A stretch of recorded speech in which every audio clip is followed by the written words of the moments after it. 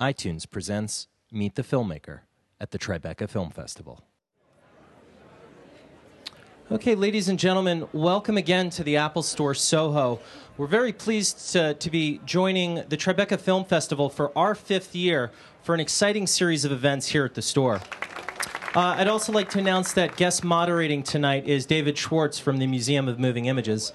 At this point, please join me in welcoming Spike Lee and our guest moderator, David Schwartz.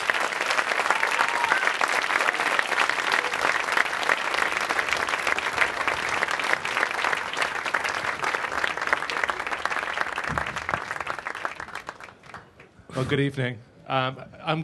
Spike Lee does, of course, not need much of an introduction. I just want to say that it's such an amazing career. I've been following it since 1984. He made a student film at NYU called Joe's Bed-Stuy Barbershop. It won the Student Academy Award. It showed a remarkable talent. And I just have to do this because he made this amazing debut, of course, with She's Gotta Have It. Revolutionary film, opened the door both for independent filmmakers and black filmmakers. These are the feature films that Spike Lee has directed since then. School Days, Do the Right Thing, Mo Better Blues, Jungle Fever, Malcolm X, Crooklyn, Clockers, hold your applause to the end, Get on the Bus, Girl 6, Four Little Girls, He Got Game, Summer of Sam, The Original Kings of Comedy, Bamboozled, 25th Hour, Jim Brown, All American, She Hate Me, Inside Man, When the Levees Broke, Miracle at St. Anna, and he's got 2 new films in the Tribeca Film Festival, Passing Strange and Kobe Doing Work. That's a lot of work. I know you're catching up to Sidney Lumet. So I passed. I'm trying to get Woody Allen. I got more than Sidney Lumet. You probably do. You probably do, because this doesn't. He's still a great filmmaker. I mean, Inside Man was really, that's all Dog Afternoon. Right. In a lot of it. Right. But it's just an incredible body of work, and luckily the New York Knicks are not in the playoffs, so your schedule is freed up to be here tonight. But when is that going to change? When are we going to see the Knicks back in contention? Well, look, we got a black president. Anything's possible.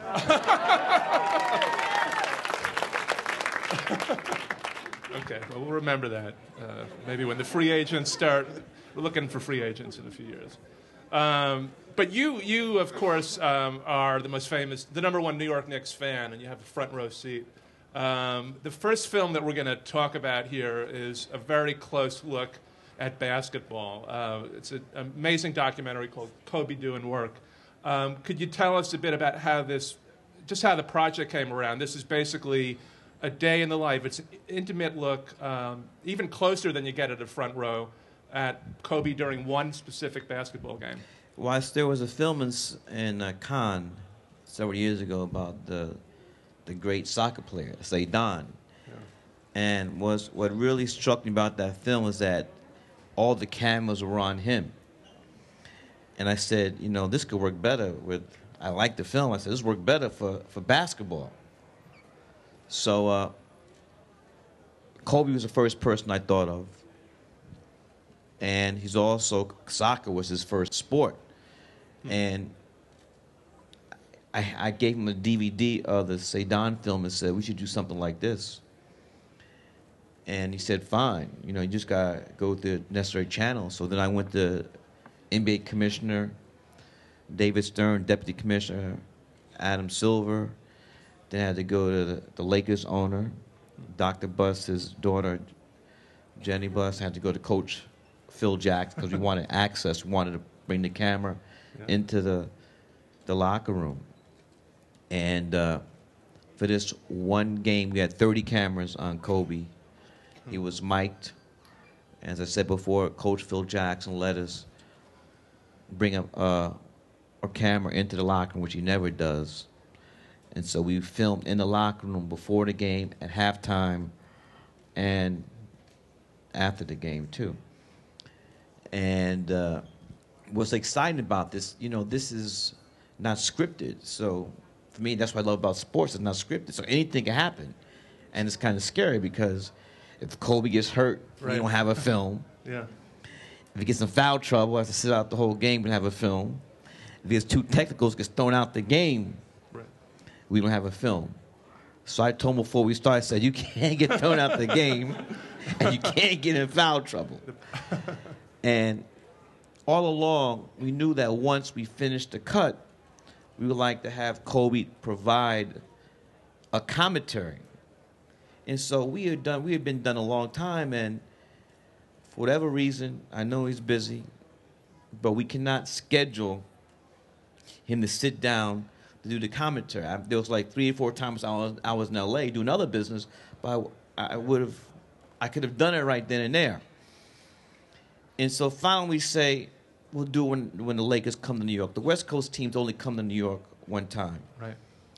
And the year before, he didn't play because he got suspended. So he hadn't been in New York. We hadn't seen him play in New York for 2 years. And so the Knicks were scheduled to play the Lakers the night after the Super Bowl. And Saturday night, the Lakers had played in Toronto, so they flew into New York early Sunday morning. He wanted to do it after the Super Bowl. But Andrew Bynum got hurt, and he said, we can't do it. He said, we'll do it after the game, Monday night. And so this is another, like, this is not going to happen. Right. I said, you really want to do it after the game? You're going to be tired. I said, I promise I'm going to do it. And so this is funny how the spirits work. We've been trying for months to get him to do it. And when he finally decides to do it, it's when he scores 61 points against the Knicks. The So he record of the greatest game ever against the Knicks. So he scores 61 Yeah. points.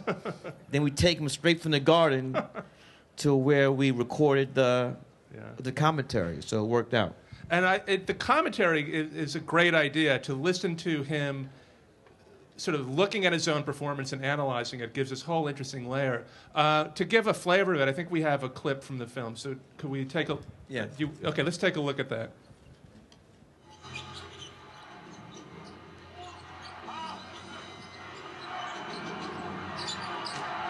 Duncan double. To Bowen, Odom in from behind. Shot clock winding down. Bowen shot won't go, and Bryant the rebound. Don't survey the floor a little bit. 2 minutes remaining in the third. That's a foul. Bryant over Bowen. Way off. Gasol gets him a new 24.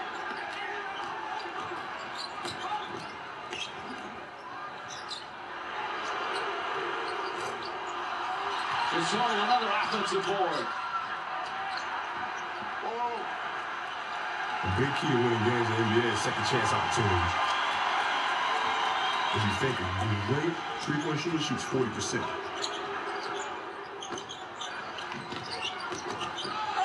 Bryant inside. And a foul. So if you're shooting 40%, that's still shooting 10 threes. You make 4 of those. So that leaves all of those rebounds to get. All day. So you gotta go get those things. You get more possessions.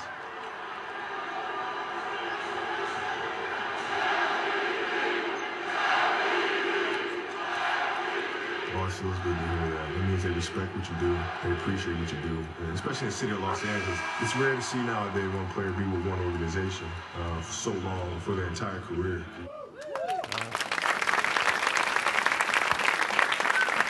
So I said before we had 30 cameras and Kobe was mic'd. And we had access to the locker room. And Bruce Hornsby did the music for the film, the great Bruce Hornsby. He had done stuff for me before. I wrote the song for Chaka Khan and Clockers and wrote a song for Bamboozled. And he's a big sport. Besides being a great musician, he's a huge basketball fan too. So what we attempted to do with this film, through sound and the visuals, try to put the audience as like the players see it, like Kobe sees it. Because as a filmmaker, I'm frustrated watching games on television because I think it's not imaginative and there's so many different angles they can do. But, you know, you just see them up and down the court, and usually the camera's midway up, man. in midcourt, and they just pan back and forth. And we were able, with the amount of cameras we had, we were able to really get a different look. And it's really interesting how you game- just focus on him, that you'll have plays where you won't see the end of the play, you'll see what he's doing, and you really get a sense of what one player does. Well, that's where I got the idea from the Yeah. Sedan documentary. I just wanted to focus Yeah. on Kobe, and he ended up winning the MVP last year, and they should have beat the Celtics in the finals, but they didn't. You were at that game. You were at the 61-point game. You watched. That was a And how did the fans react? The New York fans. they gave Kobe mad love, as I said in the commentary. I've never heard Knicks fans chant MVP for any other, not for an opposing player. Right. It's like unheard of. Yeah. And he was moved by it, and in a way, I'm kind of glad that he scored 61 points because it just really enhanced. I mean, he was on a high, Yeah. leaving the Garden and coming to the studio to do the commentary. It would have been, now if we had if a miracle had happened, we beat the Lakers that night, Miracle on 34th Street. it would have been like one or two Right. words throughout the whole. Yes. So he was All feeling right. pretty good. He was feeling great. Now, In fact, he said that he felt like playing another game. Right then. he says that when he's watching. He's Yeah. watching Yeah, himself. he said he's so amped up from scoring 61 and watching what was this. He said, I'm ready to lace him up again. The really interesting thing that I got out of seeing this is that you see how he motivates his team. He's so aware of the rest of the team and every other player. So, you think of a superstar. Obviously, it's a team game. He gives great individual performances, but he seems like a coach at times. He's Yeah, doing he's all this- diagramming plays and stuff. But, I mean, Phil Jackson had that in Chicago with Michael Jordan. But I think that for people, when you do see this, you'll see how much of a coach he is, because he's coaching in the locker room, on the bench, on the court, telling players where they need to do and that type of stuff. Yeah. And was there any resistance or fear from the NBA? Like, I was really amazed at the access that you did get, because you just don't see players getting Mike. You don't see this behind the scenes. No, that's what they wanted. In fact, I asked the commissioner, do you worry about profanity? He said no. He said, this can be broadcast on ESPN on May 16th, so check it out. That's Saturday night, 8 p.m. So when it's broadcast, we're going to bleep out the profanity. But when the DVD comes out, all the profanity is in. And Commissioner Juan, he's had no problem with that at all. Yeah. Okay, let's talk a bit about the other project, because there's some similarity with Passing Strange in that it's you're documenting something. In Kobe, you're responding to this sport and this performer. Tell us what Passing Strange is. Well, Passing Strange is a Broadway play, started down the block at the Public Theater, and then it moved up to Broadway at the Belasco Theater. I saw it at the Public first, written. The book was by Stu, and his collaborator Heidi wrote the lyrics and music, and it's a wonderful, wonderful piece. And one of the producers of the play, Steve Klein, approached me about documenting this. Because so often, when a play is over, when a play shuts down, that's it. You might have some stills, or something that's not really a living document of what happens, just people's memories. And we all felt that this thing was too good, despite the fact that it was marketed the marketing was terrible. Yeah. And the usual Broadway audience was not necessarily the right audience. What did they miss in the marketing? How did they mismarket it? They didn't try to reach out to the Black or Hispanic community at all. And I think one of the things that got them tripped up is that a part of the music is rock and roll, and they just think that somehow, I think that just black people rock and roll, they're not going to come, but come on, we made rock and roll. Little Richard, Chuck Berry, that's all us. Louis Jordan, that's us. So got to appropriate it, but we can still claim it. And for whatever reason, they were banking. And here's a dangerous thing when you want to market a film or Broadway play. You cannot base everything on, well, once we get Academy Award nominations, or once we get Academy Awards, then we'll get the box office, or once we'll win. They got nominated for 7 Tonys, and they were up against Into the Heights, and they were banking everything's success to continue to run, depended upon them winning the Tonys. Tonys. They only won 1, so after they win the Tonys, like, well, that's it. And so, with the decline in attendance, it became evident that very soon, they can't just keep throwing money out the window. The show was going to close. So we decided we would document the last 3 shows. And so we did the last 3 shows. It was Saturday matinee, Saturday evening. Then we did the Sunday, the final show. It was all before live audiences. And then the next day we came in without an audience and filmed the whole play again from start to finish.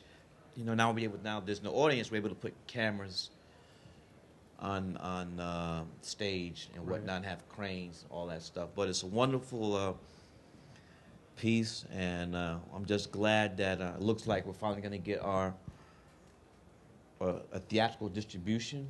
The film was the world premiere was premiered at Sundance, where it got a great response, and we're looking forward to getting our theatrical release in the summer here. Oh, great. Well, let's That's too early. We got okay. a couple minutes. I was going to show some clips. Because I want to show them all together. Oh, okay. Okay, great. And so the thing we had to do, though, is that, not to cut you off,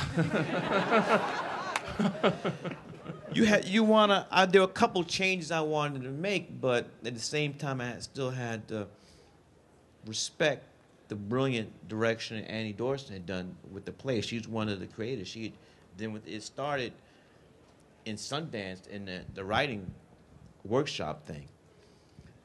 But from the very beginning, I thought it was cinematic. And she was very gracious to let us change, a couple things. And once I decided I was going to do it, I was coming to the show every night. It was at the Belasco, where right now Joe Turner done come and gone is there. So you should go check out that play too, the August Wilson play. And so I saw it many times. And then Maddie Labatique, the great cinematographer Maddie Labatique, who shot for me She Hate Me, Inside Man, Miracle St. Anne, shot Kobe, doing work in that, and this one too. We looked at it and figured out where we wanted to place the cameras. Same thing with Kobe doing work. We walked all around the Staples Center, that's where the Lakers play, and say we wanted a camera, had a diagram of the Staples Center and put mark X's where we wanted cameras. And so for Passing Strange, Maddie and I were underneath the theater, underneath the stage. We had a bank of monitors looking at it. And so all the camera operators had headphones on, so we calling out what shots to get. It's like a big live TV production. Yes, but for Kobe, we didn't have that. We had production meeting, everybody was told what he had to get, and they had to get it. And in fact, I had one of the cameras I bought Denzel's seats for the game. Denzel Washington's seats are courtside, right opposite the Laker bench. So I had a small camera, and so in timeouts, I run from my seat to stand behind the Laker bench and shoot their timeouts. So both of these pieces were cut by the great cut master, Barry Alexander Brown, great editor who's cut most of my stuff, and we had a ton of footage. That's the thing. It's great to shoot tape and all these cameras, but you got to look at that stuff. So how do you? Is the editing of these projects like live TV, where you actually have, say, for Kobe, 30 monitors running, and you're sort of calling shots while we're editing? Yeah, how do you? Because with the Avid system we have, we couldn't put up 30 cameras. at a time. So it was like a block of 5 that they would be divided into the screen. But we had we did a live cut with Kobe with Pastor Strange, and with Kobe was also an ABC nationally televised game, so we had the live cut of that. So it was a lot of editing. And what I'm going to do now, we're going to look at Pastor Strange. Greetings, Christian comrade. Mr. Franklin has requested your presence. At the prayer circle. What? It's a mandatory ritual for new choir members. Oh, God. Exactly.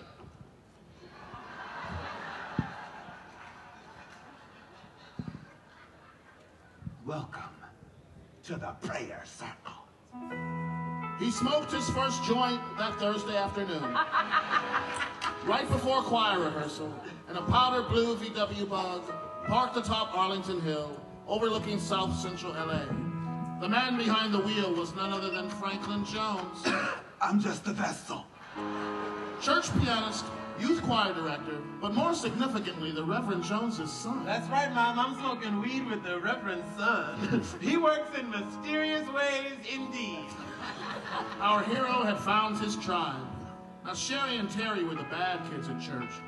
Terry obsessively drew cartoons of Jesus, water skiing. Check it out. And Sherry always looked at our hero as if she knew his most carefully guarded secret. And as for Mr. Franklin, well, he was a completely different person when it wasn't Sunday morning.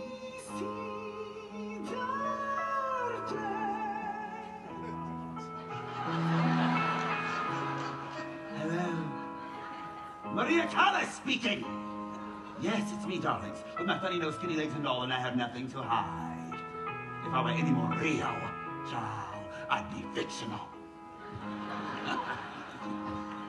Children, if we were in Amsterdam right now, we'd be inhaling this sacrament in a comfy cafe with a wicked cup of espresso. In public? In flagrante delicto, Kenya. Nobody's hiding anything over there. Dig me? Wow. He took a hit for the first time in a bug on Arlington Hill. Hip to hip, shoulder to shoulder. The radio, it blasts in everyone's ears. Oh, she sees you there in the rear view, choking on smoke and trying to be cool. And he and Mr. Franklin were parked up there on Arlington Hill, just the two of them. It was like sitting next to a soulfully played cello. Franklin made him feel like that powder blue VW Bug was just hovering over South Central. And y'all were just escaped slaves in a beautiful balloon. And yes, there's a place in this world For whatever. for everyone. For whoever you are tonight. I mean, baby, we're all freaks depending on the backdrop, you know? Yeah, we're all freaks. Looking for a home.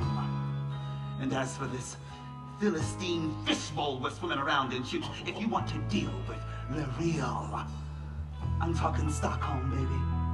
Persona, you know? I'm talking about Rome and one of them La Dolce Vita parties, you know? I'm talking about Godard's Paris, baby. I mean, because we a band of outsiders too, you know? I mean, I'm talking about Brother Al Camus, the stranger. Brother said Algeria, I see you, wouldn't want to be you, okay? I mean, I'm talking about little Jimmy Baldwin, baby. You got to go to another country if you want to get to Giovanni's room. Ah. Now that's what I'm talking about. Half the time, he didn't know what the fuck Mr. Franklin was talking about. But that was cool, because Franklin's words would just wash over him like a Bach fugue creeping out of a cheap car stereo on the brother side of midnight. You know when the music goes right over your head and straight into that part of you which is most beautiful? I mean, when your mind can't grasp the music's math, and your heartbeat has no clue. Your pilgrim soul just follows the melody's path. Then it looks back and says, I want to thank you, brother. Hey, I want to thank you, brother. Hey, I want to thank you for this fugue. And it just is so much that whether you get it or not, it's got the Baker walking a panther down the boulevard.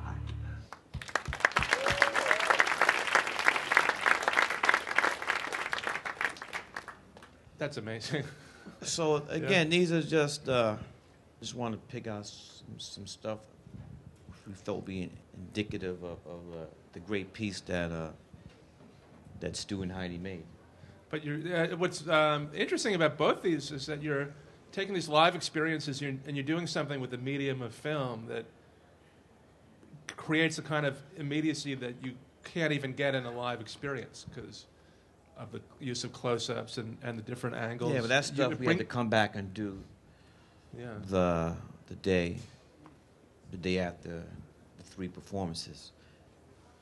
And talk a bit about, it's such an emotional piece and a great new form of kind of memoir or autobiography. Can you talk about kind of your emotional response to the material? Well, I loved it from the very beginning, but I should have give you a little synopsis of what it's about. It's about a young African-American male growing up in South Central L.A. during the late 70s who's really trying a hard time trying to fit in, doesn't fit in with the people in the hood, and having trying to fit in people with the white people in L.A. And like many people, it feels like he must find himself and go to Europe. And so this is about his odyssey where he leaves South Central L.A. and then goes to Europe, first Amsterdam. Then from Amsterdam he goes to Berlin. And you also have the conflict that he has with his mother who really can't understand why you have to go to another country to find yourself. And so it's a great story when you add, the wonderful lyrics and the musicality that Stu and Heidi had. That's why I really, I grew up loving musicals. Mm-hmm. So hopefully one day I'll get to do a full-fledged musical. Mm-hmm. I mean, there have been several films where musical numbers like School Days, stuff like that, but not just, all the way through. And I just recently saw West Side Story here, and I encourage everyone to check that out on Broadway. It's really great. But are we ready with the clip? Okay, so do you want to do the next? I'm going to ask me one more thing. Well, I wanted to ask, I was just going to say that I think even though you haven't done maybe full-fledged musicals, there's a heightened quality to a lot of your films that, makes me, has something of the quality of a musical where you sort of your films are larger than life. There's a sort of heightened emotionalism. I don't look at it like that. I just think that music is a tool that a filmmaker could use the same way use editing, costume design, production design to tell a story. You could have music to help you tell a story too. So it's one of the tools that a filmmaker has, whether it be score or source music. It's a real nice choice, I think, to put music into the Kobe film because that was not an obvious choice. Yeah, the obvious choice to put hip hop to it, right? But that's not something that we wanted to do. We wanted Bruce Hornsby to play his acoustic piano and stuff. Yeah. So the next clip is he's gotten a plane and he's left South Central and now he's in Amsterdam. One of the things I liked about it, the cast is complete African American and they play in L.A. They all playing black, and then once they get to Amsterdam they play Dutch, and once they get to Berlin they're playing the Germans. Right. So this is the trip when he finally makes it overseas. So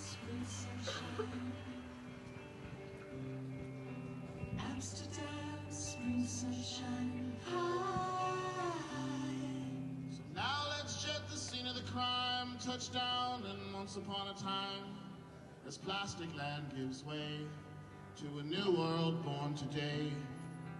Amsterdam, spring sunshine, and the vibe is alive, and the girls look fine. He sits in a cafe, like Baldwin in the day. Day-glow walls and Sincere lounging round in velvet chairs. So glad he took the trip out the slaveholder's grip. He knew his destiny was looming, and an epiphany was blooming, and the loss was gonna get profound, and the real was about to go down. And he saw that his whole journey through the bowels of the middle-class coon show had ended with a single moment of utter crystalline clarity, for the real was to be revealed right here within this very venue. There's hashish on the menu. And prostitutes in windows, all vices in full view. Everything was in its proper place, including the smile on his face. Like another coffee while you make up your mind. Thank you, yes, excuse me, I'm still startled by the sign. This one's free, man, it's on me. You don't have to pay. How's about a sample of dispatching of the day? It's your first time. Does it show? I'm like an ice cube gone to melt. I hope you find yourself at home. I like the cards that I've been dealt. And how's your mind? Oh, it's blown, it's a vibe I've never felt. Welcome to Amsterdam, Amsterdam.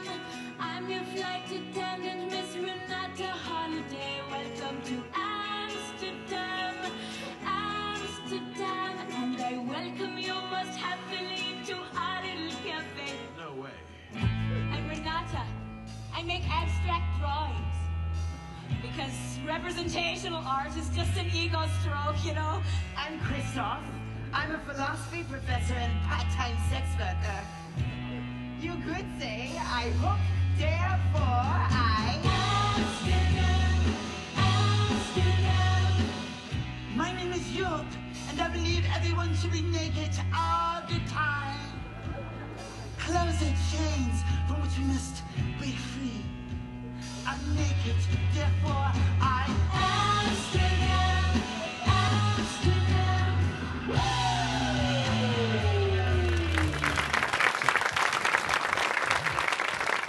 It's great. Yeah, we're going to, can't wait to see the rest of it. It's a great piece of work. We're going to open it up now to your questions, and we have microphones, so just raise your hand if you have a question, and we'll bring a mic to you right over here. I was wondering if you could expound a bit on your love of musicals and perhaps share a couple of musicals that, if you had your druthers, you could translate to film and kind of what your thoughts might be to translate them. I've never seen a film where I said, I wish I would have done that, because I don't think like that. I mean, there's no woulda, coulda, shoulda. If I didn't direct the film, I didn't direct it. But my mother was taking me to Broadway musicals when I was real little, so that's where the influence comes from. And I mentioned before, West Side Story, that's one of my favorites of all time. And I was glad to see the revival of this play. What I liked about the revival is that they incorporated Spanish, so some of the dialogue and some of the lyrics are now sung in Spanish. Okay, back there. Hey, Mr. Lee here. My name is Alfonso, and pleasure to meet you first off. And my first question is, was there ever a time... Your one question. Okay. Was there ever a time when you're making a film or like the Colby where you were like, I'm in over my head, this is a lot? Like you said, there were like 30 cameras. Was there ever a time? No. Really, that only happened on She Used to Have in the school days, because it wasn't until Do the Right Thing, my third film, where I felt confident as a director. But the first two films, again, She Used to Have in school days, I did not feel confident, as doing what a director needs to be doing, especially interacting with actors. Okay. So that didn't really come to the third film. Okay, back here. Hi, Spike. Hello. I just wanted to say that I really love your work. Also, I was just wondering, what films and what directors growing up really inspired you? But growing up, I had no idea I wanted to be a filmmaker. So it wasn't like me being a filmmaker didn't happen until the ideal of being a filmmaker. I didn't start thinking about it until college. but I would say, you know, Billy Wilder, Kurosawa, Martin Scorsese, you know, great filmmakers like that. Okay, we have right down here. Go ahead. Hey Spike, how are you? I worked on Bamboozle a couple years ago, just a helper, and I'm a What did DP you do on the now. film? I did Running Around. I'm a DP now, and I'm shooting on the Red. When are you gonna make a film on the Red? The Red? I don't know. Okay. The verdict is still out on the Red. Hi, good evening. What inspires you to make controversial and interracial movies in society?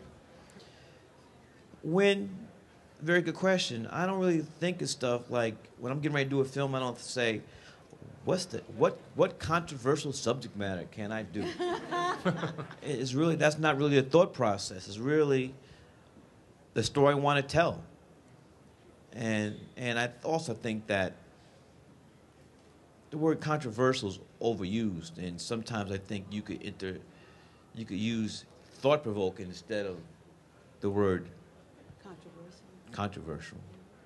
One of the reasons I read that list of films is just to remind people the variety that you've done, comedies, all types of movies. Well, I'm glad you did that because people tend to, not most people, some people tend to think, just pick out, you know, the films dealing with race in this country like Do the Right Thing,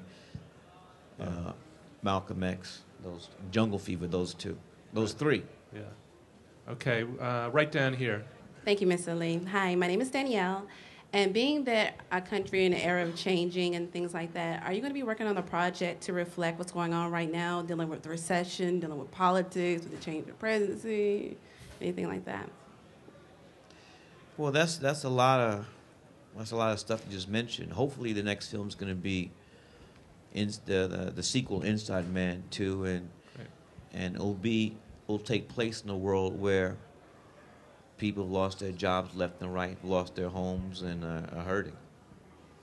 Okay, I think just over here. Just wait for the mic. Go ahead. Yeah. Yes. Good evening, Mr. Lee. I have a quick question. Out of a lot of NBA players, what made you decide to pick Kobe Bryant? He ended up being the MVP last year. Ended up taking the Lakers to the finals where they should have beat Boston, and really, it's really two players. It's either LeBron or Kobe. Okay. Right down here, and then we'll go over to you. Yes, sir. Yeah, how you doing, Spike? My name's Tap Waters. Nice to meet you. I'm here because I'm working on a documentary. I brought you a poster right here from my company, the T-shirt. Pretty much when I was 17, right, I got shot by my cousin. It left me paralyzed, but on purpose? Nah, by accident, playing with a gun. When I was younger, and after I came out the hospital and everything, I always been a hip hop artist, and I met this other guy who was actually hit by a straight bullet himself and left in the wheelchair. He's a producer, and we teamed up and we started a movement called 4 Wheel City. And pretty much for the last 4 years, we've been documenting our journey, trying to get into the music business and also inspiring people not to give up in life and showing people that just because you go through things, you don't have to stop. So we're trying to break down barriers for people with disabilities and stuff like that. And so we got a movement and movies coming out. And would it be better to try to go just to get distribution, or maybe start off with film festivals and things like that? I would say film festivals. That's where your work gets seen, in film festivals. And I think that it sounds to me like what you've been doing has been the right path. And I commend you for what you're doing. And we have to do something about guns in this country. I mean, we live in the most violent country in the history of civilization. And people shooting each other left and right over dumb shit. We need tougher gun laws to stop this madness of people just killing each other. It's crazy. Okay. In the back over here. Hey Spike, it's Film24 from the UK, man. We spoke to you earlier on. I know you're a big Arsenal fan. Just wondered whether you might be considering coming and doing Adebayor doing work. You know, the next thing I want to do in sports probably is going to be the World Cup when it takes place in South Africa. So I'm trying to figure out what the angle will be for that. But I definitely would like to be filming in South Africa in 2010 for the World Cup. Okay. Right over here in the back. Oh. Hey, Spike. I'm a big fan of your work. It's going to sound a little weird, but I'm also a big fan of your dad, Bill Lee, right. because I'm a trumpet player. Uh-huh. And there was a little article in the New York Times, and they showed your dad's brownstone. Mm-hmm. And I was in the neighborhood, and I really wanted to go inside and say hello. So I was wondering is that okay if I if I stop by and talk to your dad about jazz? Ring the bell. You know, warm weather, he'll be sitting on the stoop, so you don't have to even ring the bell. No, I want to thank you for that. My father, Bill Lee, is an accomplished musician, jazz bassist, and he did the scores for all my student films. Plus, she's going to have it, School Days, Do the Right Thing, Mo Better Blues. Good evening, Spike. My name's Nadia. What's the one thing or the one piece of advice that you can pass on? What's one thing that you've really learned? I get asked this question a lot, and there's not a secret formula. I don't care who you ask, whether it's me, Francis Coppola, Spielberg, George Lucas. There's not one thing that any of us can tell you that's going to be like abracadabra, presto changeo, and you're a filmmaker. I think that you have to find your own way. I think that if you did your research and you look at the rebirth of independent cinema, which is really like the last 30 or so years, if you did a survey and look at the films directed by first-timers, I would say almost more than half of them, these were people who directed their own scripts. So that if you're a writer-director, a hyphenate, you have a much better chance of getting your films made if you write a great script versus just being a director and having to try to find the property, hook up with the writer, option the script, a comic book, a story, whatever. So, and I didn't realize this when I was in elementary school. But my English teacher would tell us all the time that if you can write, no matter what you want to do, you'll be so much ahead, down the line, no matter whatever field you chose to pursue. And, I mean, it's so much easier. Not that it's easy, but if you're a writer-director, I think you have a better chance of... and if you're not a writer, then you have to make sure that you hook up with somebody that can write. Did this help you a lot with She's Gotta Have It, was having a good script? Like, how did... Well, I was always interested in writing, even elementary school. PS7, PS8, junior high school, 294, which used to be called Rothschild. I went to John Dewey High School in Coney Island. And so creative writing was always one of my favorite classes. And I wrote the scripts in NYU. But She's Gotta Have It came on the heels of an attempt to do a feature film that didn't work out, which was much more... my filmmaking capacity was not up to what the script called for. And so after that, I just have to try to do something and write a film with 2 or 3 people in a room, and that turned out to be She's Gotta Have It. Okay, right down here. Is Crooklyn loosely based on your upbringing? Yes, it's semi-autobiographical about the Lee family growing up in Fort Greene, Brooklyn, late 60s, early 70s. Very autobiographical.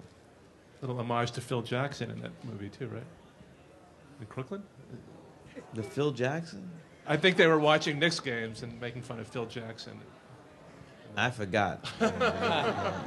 My name is Iya Olatunji, and I would like to make a comment to Mr. Spike Lee. I am so grateful that you used so many of my family members in your movies, and they came home and said, if we don't wake up, please hit us and wake us up so we can go back to the set. And I appreciate the fact that you gave people of color a place in all of your movies. We appreciate that. Thank you. Thank you. Okay, over here. What advice do you have for young actors and filmmakers? How old are you? I'm 13. Are you an actor or are you a filmmaker? Actor. Why you want to act? Huh? Why do you want to be an actor? I love it. What do you love about it? The creativity, it's just an undescribable feeling. All right. Can we give it up for my man right here? See, what's very important, he not say because I want to be famous, I want to make a lot of money. He said because it makes him feel good. And that's very important because that's what you're going to need because most actors are out of work.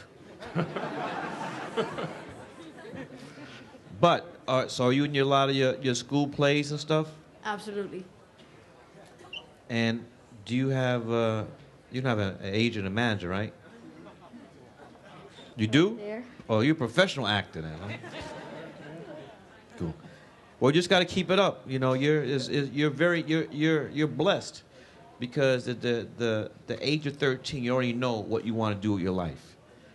And many people drift, go to their grave, never found, what they're chosen to do. So keep it up. Okay, over here. Hey, Spike, just want to thank you for being such an inspiration.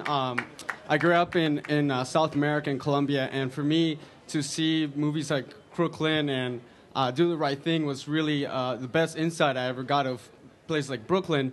And it seems to me, as I've been here for 3 months, I came from Miami, and I've seen how these neighborhoods are changing, like Bed-Stuy and even Harlem. And just want to ask you if something like Do the Right Thing could be done again, given the gentrification of many of these neighborhoods and how much New York is changing. Well, we gave an indication of the gentrification to come in Do the Right Thing with the John Savage character who bought that brownstone on that block. But you're right. And the thing about gentrification, I always wonder where the people go, where they're going. My mother, we lived in Cobble Hill. We were the first black family moving to Cobble Hill, but she wanted to buy a brownstone, so we bought a brownstone in Fort Greene, and there were no white folks in Fort Greene then. And now, sidewalk cafes, linen white tables, garbage gets picked up all the time now. More police.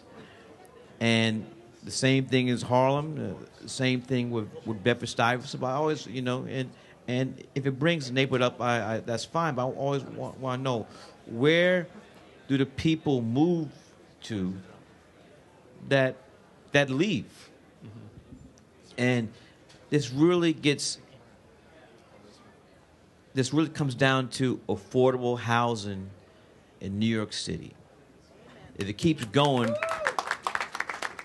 you have to have $10 million just to live here. The reason why Bed-Stuy and Fort Greene and Harlem became gentrified because the rents were so high everywhere else, even the Lower East Side. Nobody wanted to live in Lower East Side. And now forget about it. So there's something Bloomberg's going to have to take a hard look at, having affordable housing here in New York City. Well, it's been great. I just want to thank Spike, one of America's most prolific and versatile filmmakers. These are two great new projects, new joints. Thank you. Thanks a lot. Thank you.